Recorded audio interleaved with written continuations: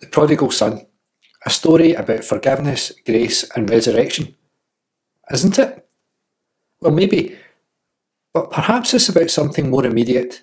Perhaps it's about the people who are right in front of us that we have lost, but just don't know it yet. Hi, I'm Stuart Cutler, and it's my pleasure to welcome you today. I'm so glad that you've chosen to join us from wherever you are. As always, I'd ask you to like, subscribe and follow so that you don't miss anything.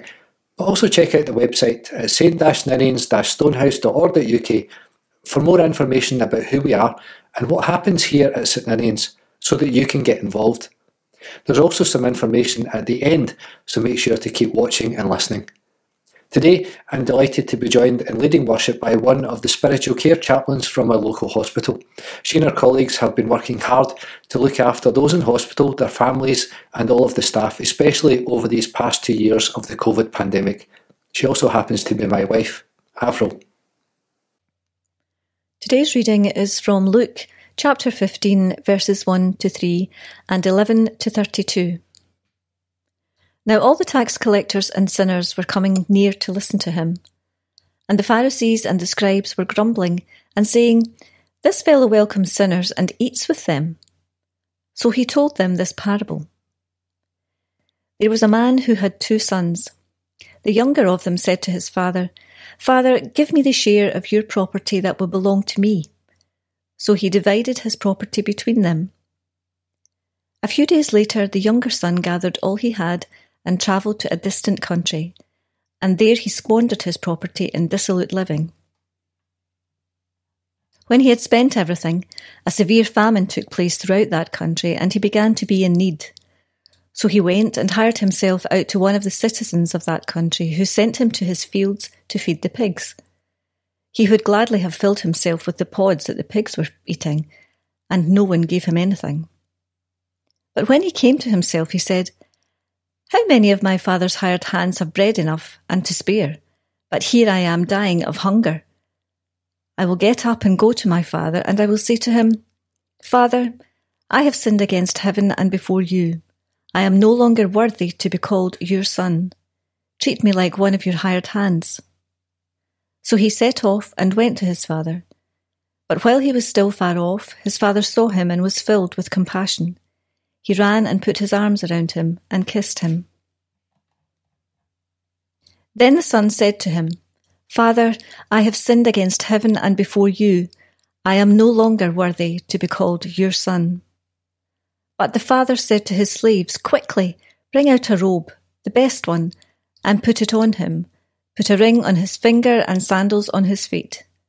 And get the fatted calf and kill it. And let us eat and celebrate.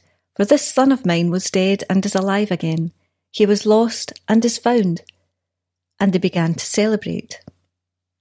Now his elder son was in the field, and when he came and approached the house, he heard music and dancing.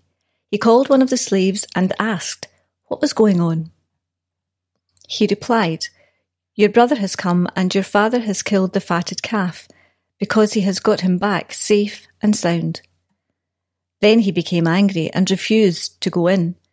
His father came out and began to plead with him, but he answered his father, 'Listen, for all these years I have been working like a slave for you, and I have never disobeyed your command. Yet you have never given me even a young goat so that I might celebrate with my friends. But when this son of yours came back, who has devoured your property with prostitutes, you killed the fatted calf for him.' Then the father said to him, 'Son, you are always with me, and all that is mine is yours. But we had to celebrate and rejoice, because this brother of yours was dead and has come to life. He was lost and has been found.'" Is this a story about a son asking for his inheritance before his father has died? That's a shameful thing to do, right? Is it about a young man who goes off and wastes the money on wild living? Is it about the realisation that he would be better off at home? There's something in here about pigs being dirty and smelly and very non-Jewish. Is it about the father's waiting and generous forgiveness? Is it about the older brother's inability to forgive his younger brother And we try to work out if this story is about God. Is he the Father? And which son are we? And all of that's fine. I've preached those sermons, all of them.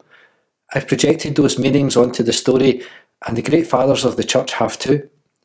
Across the centuries, we have Christianised this parable because it was told by Jesus. Jesus told it, so that means it must be about Christian things. It must be about forgiveness. It must be about resurrection. It must be about grace. And that's not wrong. But in Lent so far, we've heard about Jesus' temptation with the 3 big lies. We've seen him speak about wishing he could gather people together like a mother hen would gather her unruly chicks to protect them. And last week, Anne talked about a difficult passage where Jesus takes on the question of why bad things happen to good people. So what's the thing that connects those stories? I wonder if it's the realisation that simple answers just aren't realistic. Jesus resists the 3 temptations and that's over, right? The tempter goes off to wait for another opportunity. It's not over by a long way. The people don't want to be gathered and protected like chicks. In fact, they want the very opposite. They want rid of the mother hen so they can do what they want. There are no easy answers for why bad things happen. Just a parable about a fig tree with no fruit that might get cut down, but gets one last chance. Perhaps the connection between these stories is complexity. Life isn't straightforward, nothing is neat. To make the point, Jesus gives us this messy story about a father with 2 sons. But this story doesn't come alone. It's the third of 3 stories about lost things. The first is a story about a lost sheep. One of the 100 sheep gets lost, and the shepherd leaves the 99 to search for it, and rejoices when he finds it. The second story is about a widow who has 10 coins. That's all she has. She loses one of them and searches the whole household. She eventually finds it and invites her neighbours in to celebrate. And then there's this story about... well, about what? We call it the prodigal son. Prodigal means recklessly wasteful. So sure, it's partly what the story is about. But it's not the only thing. It comes as the third of these lost stories. So perhaps we should call it the lost son. And sometimes it is. But even that seems to miss out most of the story. And there's a problem. The son we called lost never is. He's perhaps the only person in the story who knows where he is at all times. Maybe we're looking at this from the wrong end. The sheep in the first story doesn't know it's lost. Neither does the coin in the second story. So maybe we should call them the parable of the shepherd who lost a sheep and the parable of the widow who lost a coin. And that would lead us to the man who lost his son. And that, I think, is getting somewhere with this story. A father has 2 sons, and it turns out both of them were lost. The father just doesn't know it yet.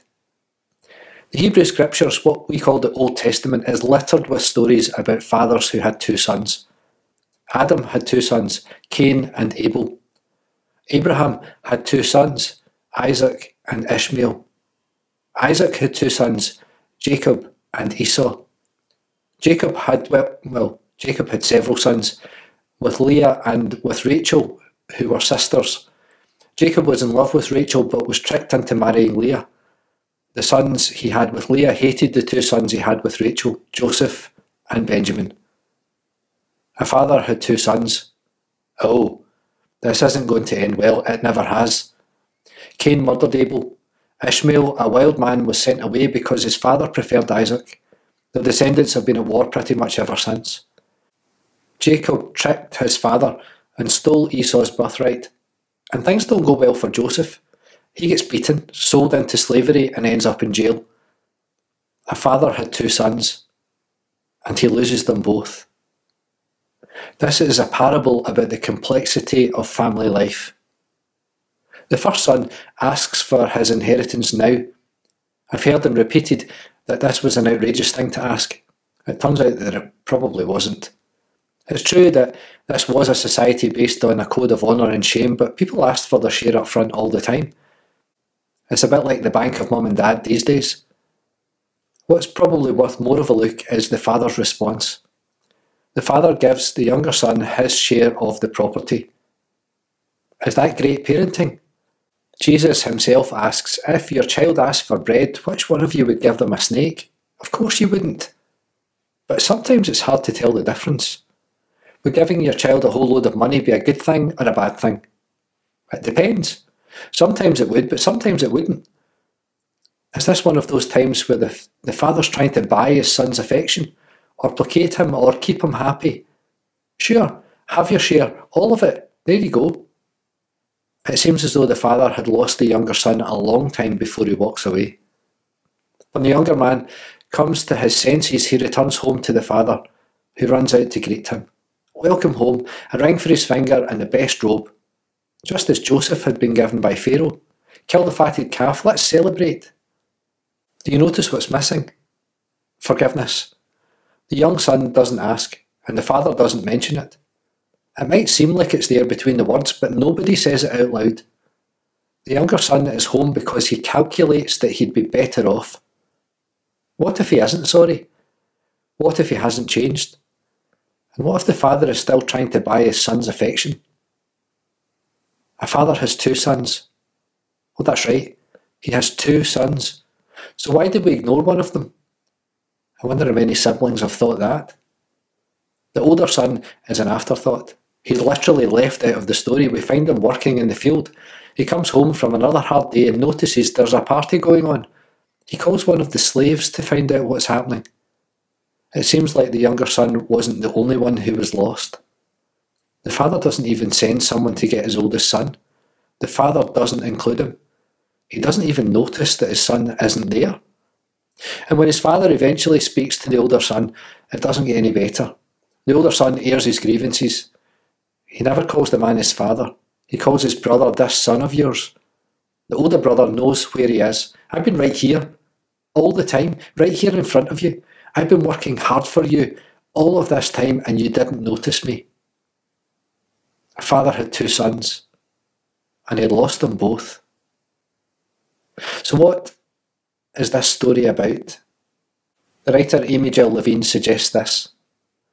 What if, just for a moment, we hold back on the idea that this is a story about repentance and forgiveness? What does that leave us with?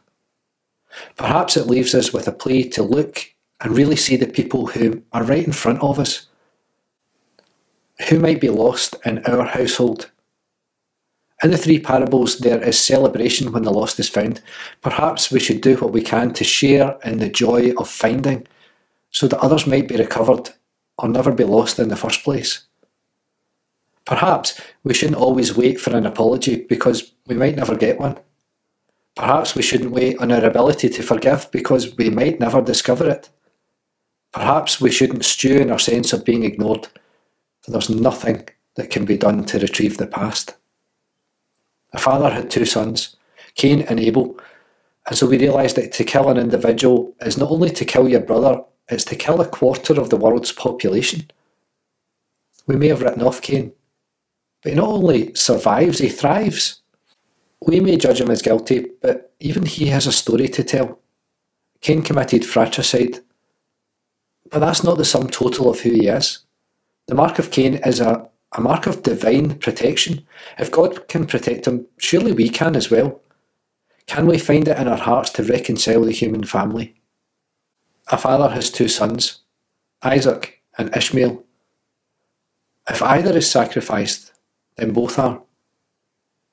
Today, some of the children of Isaac and Ishmael can find themselves at odds or at war, as the Middle East shows us. Yet these two sons reunite at Abraham's death, and together they bury him. Ishmael's hand was against his brothers, but Ishmael here proves the prediction wrong.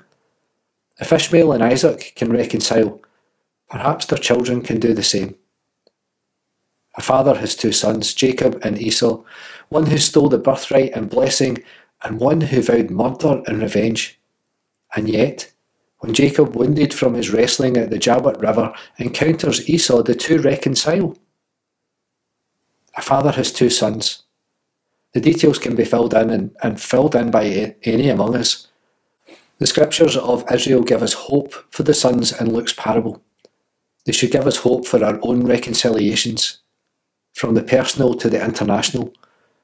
We need to take account not only of our blessings, but also of those in our families and our communities. And once we count, we need to act.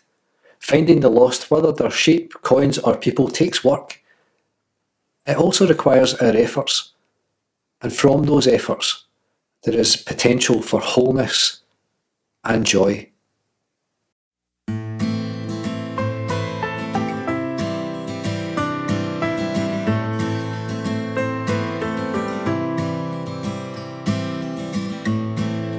Daily I stumble,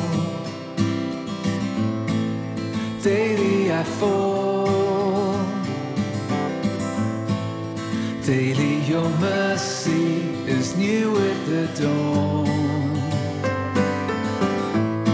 How fickle my heart is, how feeble and poor, but your heart is steadfast, your love is secure. You have grace enough for my wayward heart, running out to me with your open arms. You have grace enough for my wayward heart, running out to me with your open arms.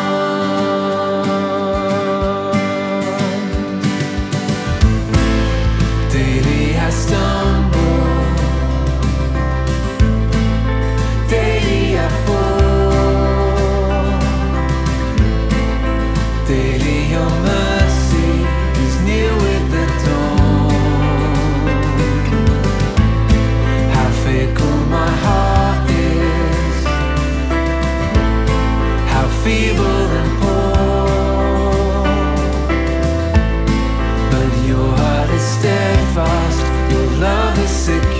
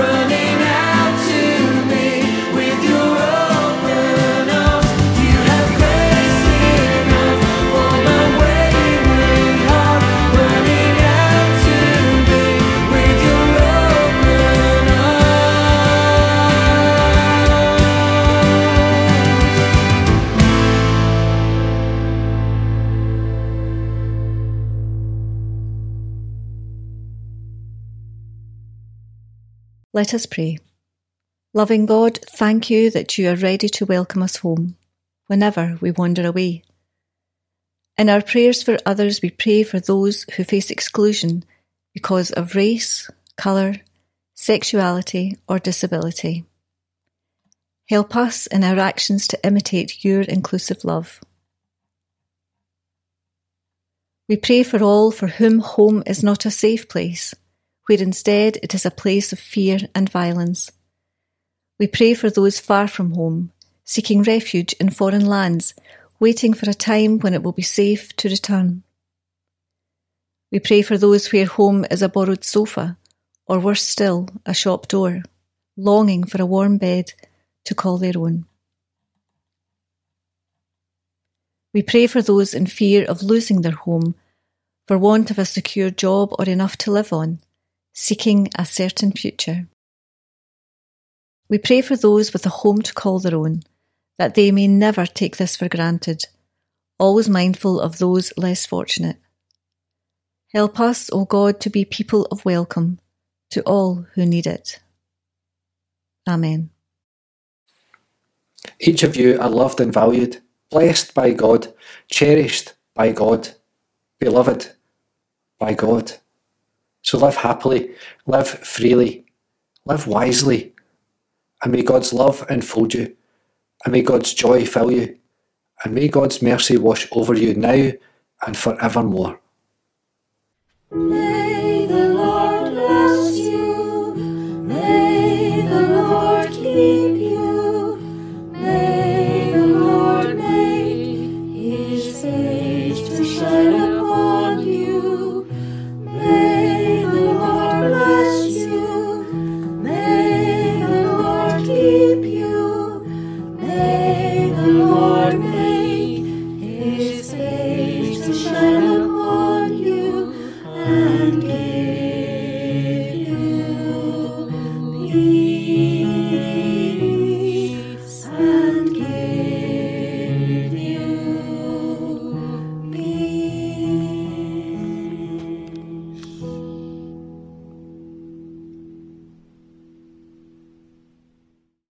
The food bank collection is from 1 to 2:30 p.m. each Sunday at the front door of St Ninian's Church.